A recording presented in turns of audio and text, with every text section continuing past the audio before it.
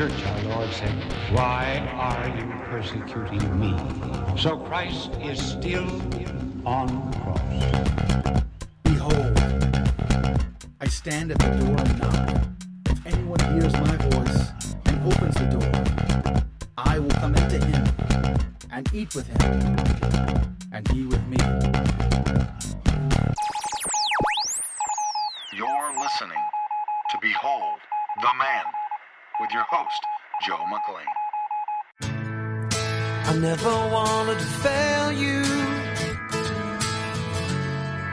still I let you down. Seems like I've been locked up inside, hoping you could let me out. Well, I've heard that love never fails, and everything else shall cease. Though I cannot see and love imperfectly, my love don't stop loving me. Love is patient, love is kind, love is not jealous or ever rude, not seeking its own, not brooding on wrongs. Love rejoices in the truth. It bears all things, believes all things. Love hopes and love endures. My love, love never fails.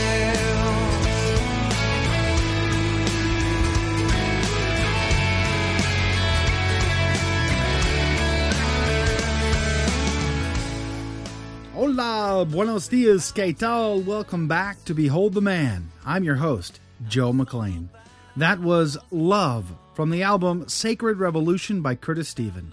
For more information and a link to Curtis Stephen's website, stop by my website at www.catholichack.com. Look for the show notes to this show on Mary and the Temple and the Prototypes, and you will find the link right there. You know, love is also sacrificial. And that's what we're going to be getting into today. We're going to take a break again from our study on A Father Who Keeps His Promises by Dr. Scott Hahn. A little short timeout, an interruption to our regularly scheduled program to talk about prototypes, types, typology, specifically those that we can look at in St. Luke's Gospel, chapter 1, the Annunciation narrative. And we're going to be getting into that today. But before we do, as always, let's say our prayer. In the name of the Father, and of the Son, and of the Holy Spirit. Amen. O Heavenly Father, all glory and honor and praise to you. We come before you to praise you. We come before you and ask you that you will enlighten our minds, to open our hearts, and let us understand your word so much more. We pray for the Holy Spirit to come upon us, to inspire us to deeper and more vast knowledge of the revelation that you have given to us. We trust ourselves to you, my Lord, and we ask you to give us the grace that we so desperately desire. We pray also for the dying and for those that we have lost this week. We trust them into your care, for the conversion of sinners, for the unity of the faithful, for the church, that you will be protected in her mission and vocation to be the sacrament of salvation in a dark world, the light of Christ. We pray for the faithful, that they too will walk always with Jesus Christ, his church, his ministers, and his sacraments to give them life. We ask the intercession of Our Lady. Hail Mary, full of grace, the Lord is with thee. Blessed art thou amongst women, and blessed is the fruit of thy womb, Jesus. Holy Mary, Mother of God, pray for us sinners, now and at the hour of our death. Amen. In the name of the Father, and of the Son, and of the Holy Spirit. Amen. Well, we've got a long way to go and a short time to get there, to steal the lyrics from the Smokey and the Bandit song from the 70s there. But I'm in the process of writing a book on typology. And I used a part of what I'm writing about in a contest that I run on my website at CatholicHack.com called Name That Old Testament Prototype. And what I do is I typically I'll give a New Testament fulfillment, and I'll ask, the contestant to tell me where in the Old Testament, name me the Old Testament prototype that the New Testament brings to fulfillment. It gives us an opportunity to dive deep into sacred scripture and to pull out some of that really awesome imagery that we find there in the Old Testament, hidden in the Old and revealed in the New. And so I used some of the stuff that I'm writing about in my book for this week's contest. And what I asked was, I looked at St. Luke's Gospel, chapter 1, verse 35, where the Holy Spirit overshadows Our Lady. And I said, name me 2 Old Testament prototypes. And 2 of them are fairly easy, but there's a third one that I was really hoping someone would pick up on. But so far, no takers. And I labeled it the bonus round. So we did get a winner, and the winner gets a CD set from the Fullness of Truth Catholic Evangelization Ministries past conferences. And specifically, I was giving away CD sets from Dr. Brant Petrie and Dr. Michael Barber, as well as a bonus set of my personal talks on pornography. And so David won this last week, and congratulations, David, from Corpus Christi. And I'm going to be sending those off pretty shortly. But we're gonna go through some of these typologies, and we're gonna use the Annunciation narrative in St. Luke's Gospel as our framework to do that. Let's get started. In St. Luke's Gospel, chapter 1, starting in verse 26, we read, quote, "In the 6th month, the angel Gabriel was sent from God to a city of Galilee named Nazareth, to a virgin betrothed to a man whose name was Joseph, of the house of David, and the virgin's name was Mary." Now, I do not pretend to be able to exhaust this within a half-hour time span of the show, but I'm going to give you some of the tidbits, some of the meatier stuff that we find in this narrative. But let's pay attention here to some of the characters already mentioned. The angel Gabriel, very important. The fact that he was sent from God. He was standing before the very face of God when he was sent to a virgin in a little town in northern Galilee, there in Nazareth. This same angel also visited the prophet Daniel. We see that depicted in Daniel chapter 9, verses 20 through 27. We also see that he came to visit Zechariah here in the same chapter in Luke's Gospel 1, chapter 1, in verse 11. Now, what's interesting is I want you, and I've done this before on the show, but you can go back and look at the parallels between Daniel chapter 9 and Luke chapter 1, when Daniel, at evening time, 3 o'clock in the afternoon, was offering up prayers and sacrifice, facing towards Jerusalem. He was in Babylon. He was looking towards Jerusalem and praying for the coming restoration of the temple when this angel, Gabriel, visited him.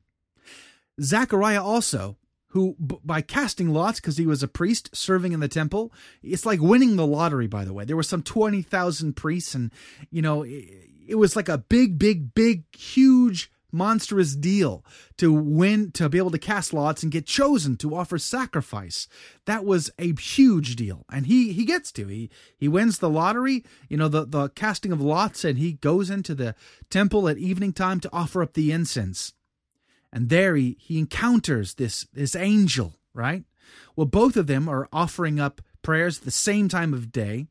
One praying for the restoration of the temple, the other praying at the temple that was restored. Very significant. You can compare the parallel verses there. Now, if we move on to verse 28 of St. Luke chapter 1, quote, "And he came to her and said, 'Hail, O favored one, the Lord is with you.'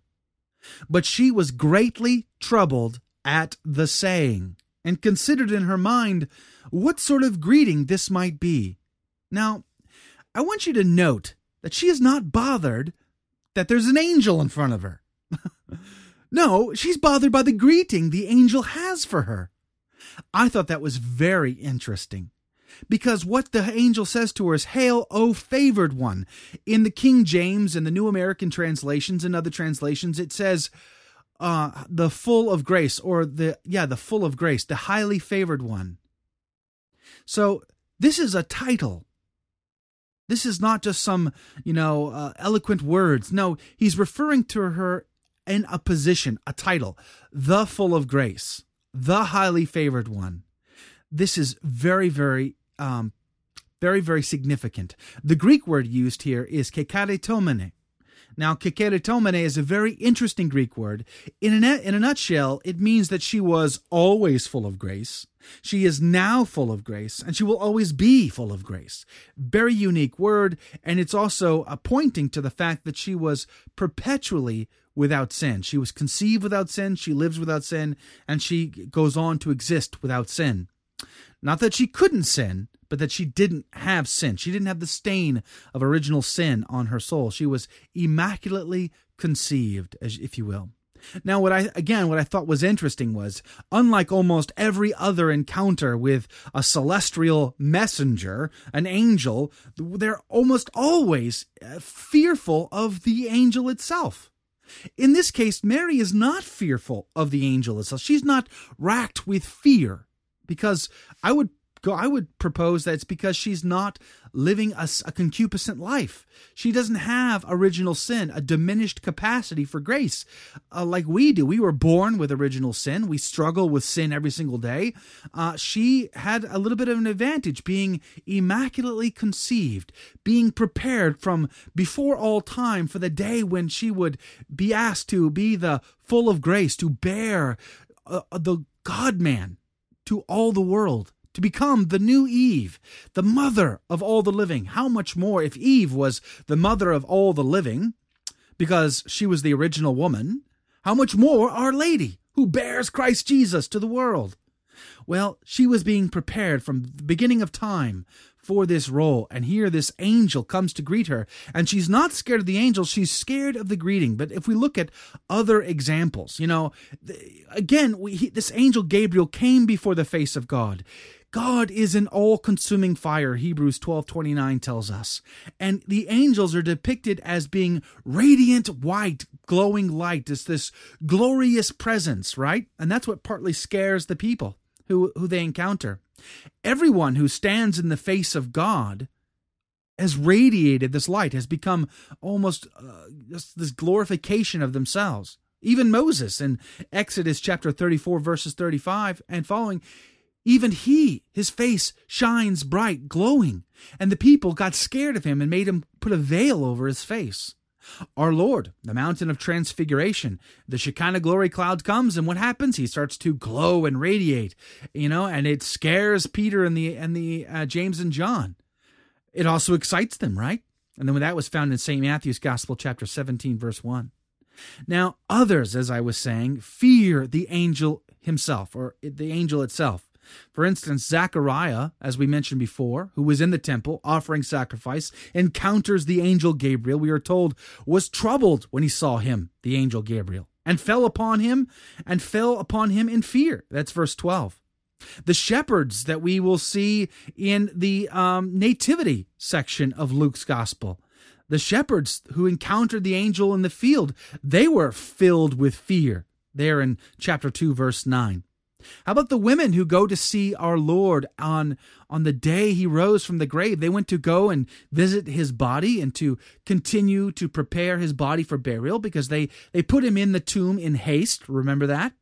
Now, the women, they were also filled with fear because they saw angels in dazzling apparel. And as they were frightened and bowed their faces to the ground, that's chapter 24, verses 4 and 5 here in St. Luke's Gospel.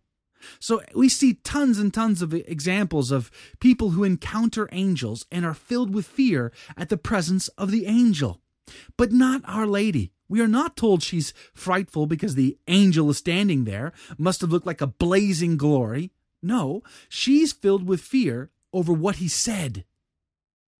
How significant is that? It's over what he said. What did this man say, or this angel say, rather, that was so fearful? Well, he said, "Hail, full of grace. Hail, O highly favored one." Now, I would argue that Mary knew what was up.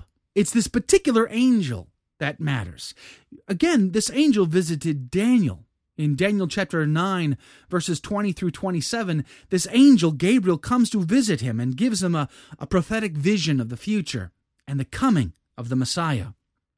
Now, don't forget that Our Lady, in her day and age, they lived and breathed their traditions. They would have known their histories, their stories, their prophetic messianic prophecies. Those all would have been known by heart. They didn't read these stories. Most couldn't even read. The men sat at synagogue and heard the word proclaimed to them, and they would pass this on to their children and their children's children. They lived and breathed their tradition. Oh, wait a minute. You say that's too impossible, Joe. There's no way they could have remembered all those stories. By heart, you say? No. Really? How about you ask my 5-year-old daughter, who doesn't know how to read yet, if she knows who Adam and Eve is, or Noah, or King David, or Solomon, or Jesus, or Moses even. You see, we teach our kids stories, and they remember these stories, and they can tell them back. If that's the case, how much more in a society where that was the only way by which you can communicate the traditions, the stories, the histories, the life of your people was word of mouth to ear and heart. And so Mary would have remembered, she would have known all of this by heart. And so when she sees this particular angel standing there before her, this particular angel stood before another, Daniel, and that time spoke of the coming of the Messiah. Also ringing in her brain might have been Isaiah 7:14, when the prophet Isaiah spoke of the coming sign, that a virgin, or a young woman, as some translations say, a virgin would bear a son and name that son Emmanuel. That means God with us. Now, if she's been picked, then why is she troubled? I mean, isn't this like winning the lottery? If you're a young woman in the Jewish people, and you're counting on the day when the Messiah would come in the fourth age there, and that's when they were living, well, it's like a big deal. Wouldn't you be happy? No, she's still troubled. She is still troubled. Why? Well, there's a very particular reason. Because Mary has sworn a vow. She has sworn a vow of virginity, giving herself to God. Let's move on. Quote in verse 30, "And the angel said to her, 'Do not be afraid, Mary, for you have found favor with God. And behold, you will conceive in your womb and bear a son, and you shall call his name Jesus.'" Yeshua is the name, and it means God saves. In verse 32, quote, "He will be great and will be called the Son of the Most High. And the Lord God will give to him the throne of his father David, and he will reign over the house of Jacob forever, and of his kingdom there will be no end." And Mary said to the angel, "How shall this be, since I have no husband?" Come on, Mary, really? I understand you might be a young girl. Most people say 14, 15, 16, something like that. But do you really want us to believe you don't know how babies come into the world? I mean, do you still think storks drop them off? No. See, we always impose a simpleton, this like really simpleton version upon Mary. We think that she's just this innocent young girl who doesn't know anything. She's too naive to the ways of the world. I suggest to you that's not the case at all. She was a consecrated virgin for God, giving herself over completely, an entire gift of self to the Almighty. That takes sacrifice. Talk about love. Love is sacrificial. Mary loved God so much, she gave herself completely and entirely over to him. And the angel comes to visit her and says, "Hail, full of grace." And this saying troubles her. Why? Because if Mary rightly understands what's going on here, that God is asking her to conceive the God-man, the second person of the Blessed Trinity, Jesus Christ, to bring life into the world, the Messiah, who would restore her people, who would bring about the new kingdom, the new creation, who would bring the exiles out of exile and gather all the world in. That means she must break her vow of virginity Well, now you say, come on, where is that in Scripture? It doesn't say that in Luke's Gospel. Well, I turn to the book of Numbers, chapter 30, verses 3 through 8, where we see a very clear picture of a tradition that predates this encounter with this angel and the people of Israel. This is very clear. It is very obvious what's going on.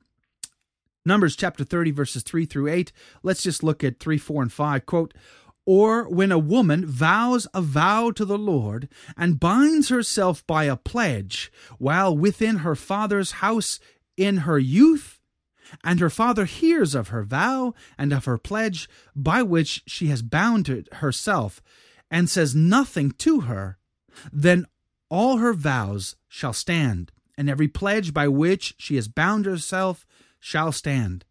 But if her father expresses disapproval to her on the day he hears of it, no vow of hers, no pledge by which she has bound herself shall stand, and the Lord will forgive her. But her father opposed her."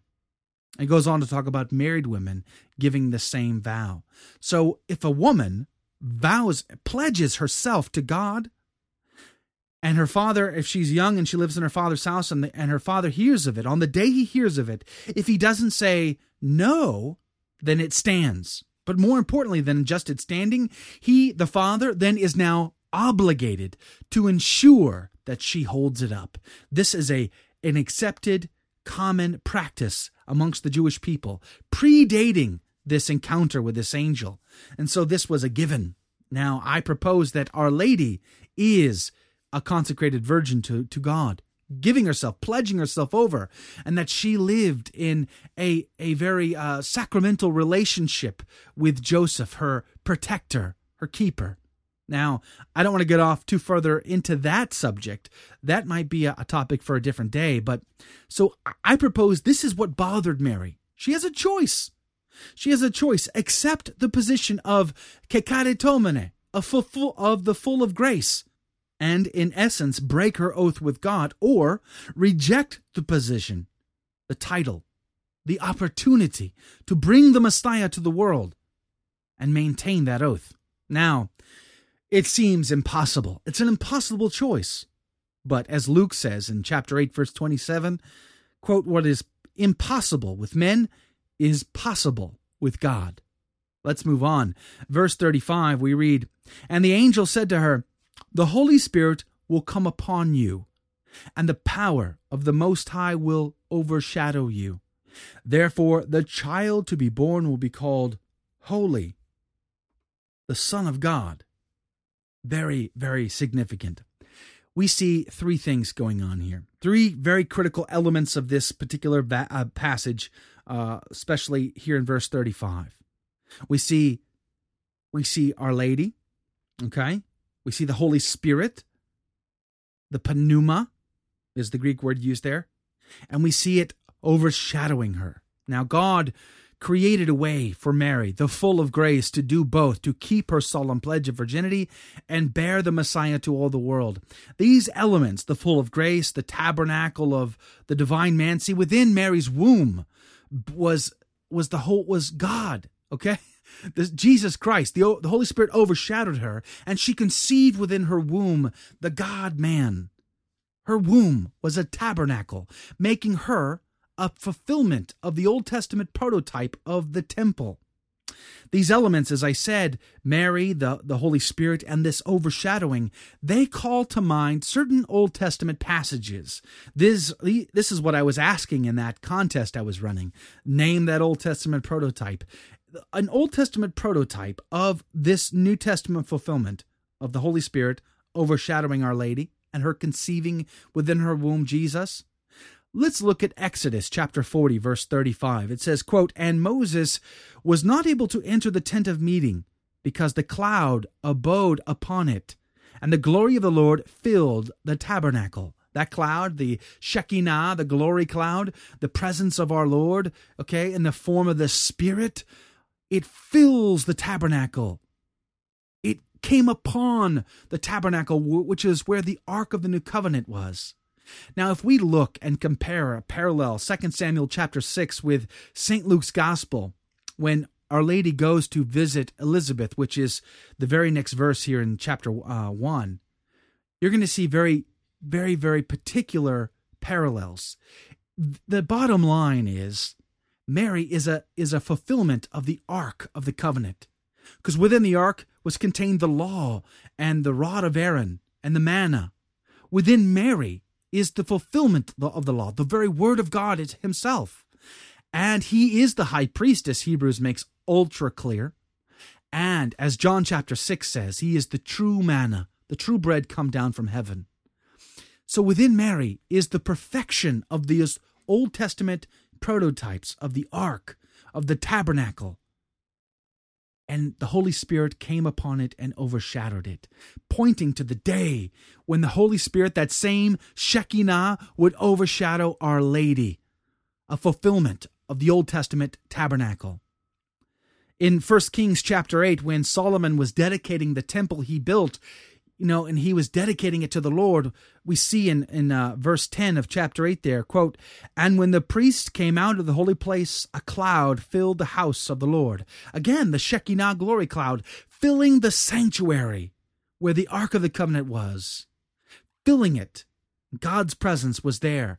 Like the day that would come when the Holy Spirit, the Shekinah, would come, and the pneuma is the Greek word used in Luke chapter 1, when the pneuma would come and overshadow Our Lady and fill her, and she would conceive our Lord, God's presence now in her womb.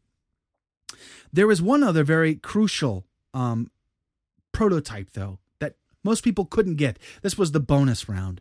Genesis chapter 1, verse 2, quote, "The earth was without form and void, and darkness was upon the face of the deep, and the Spirit of God was moving over the face of the waters." Again, the Spirit moving about or overshadowing or coming upon the waters of creation. How is that related to Our Lady? Well, you see, Our Lady, again, is a fulfillment of the temple. The creation was the cosmic temple, and the garden where Adam, who had his life breathed into him, the Ruach was breathed into Adam, and he came to life, and he was set in a garden to keep and to protect it, to till and to keep the garden.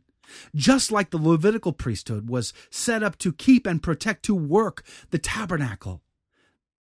The people, the ancient people, the Israelites, saw their temple, their tabernacle, their Levitical priesthood as a recreation of the cosmic creation.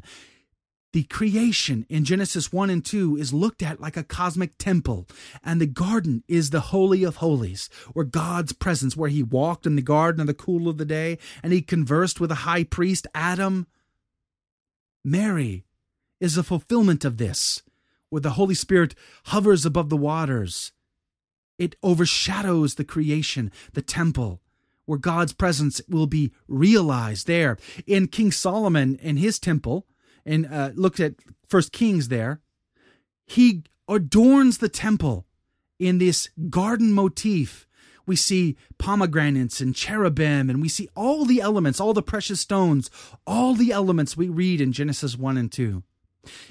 Dr. John Bergsma has an awesome talk, and I'll post it on my website at CatholicHack.com for this show, where he gets into this in far greater detail.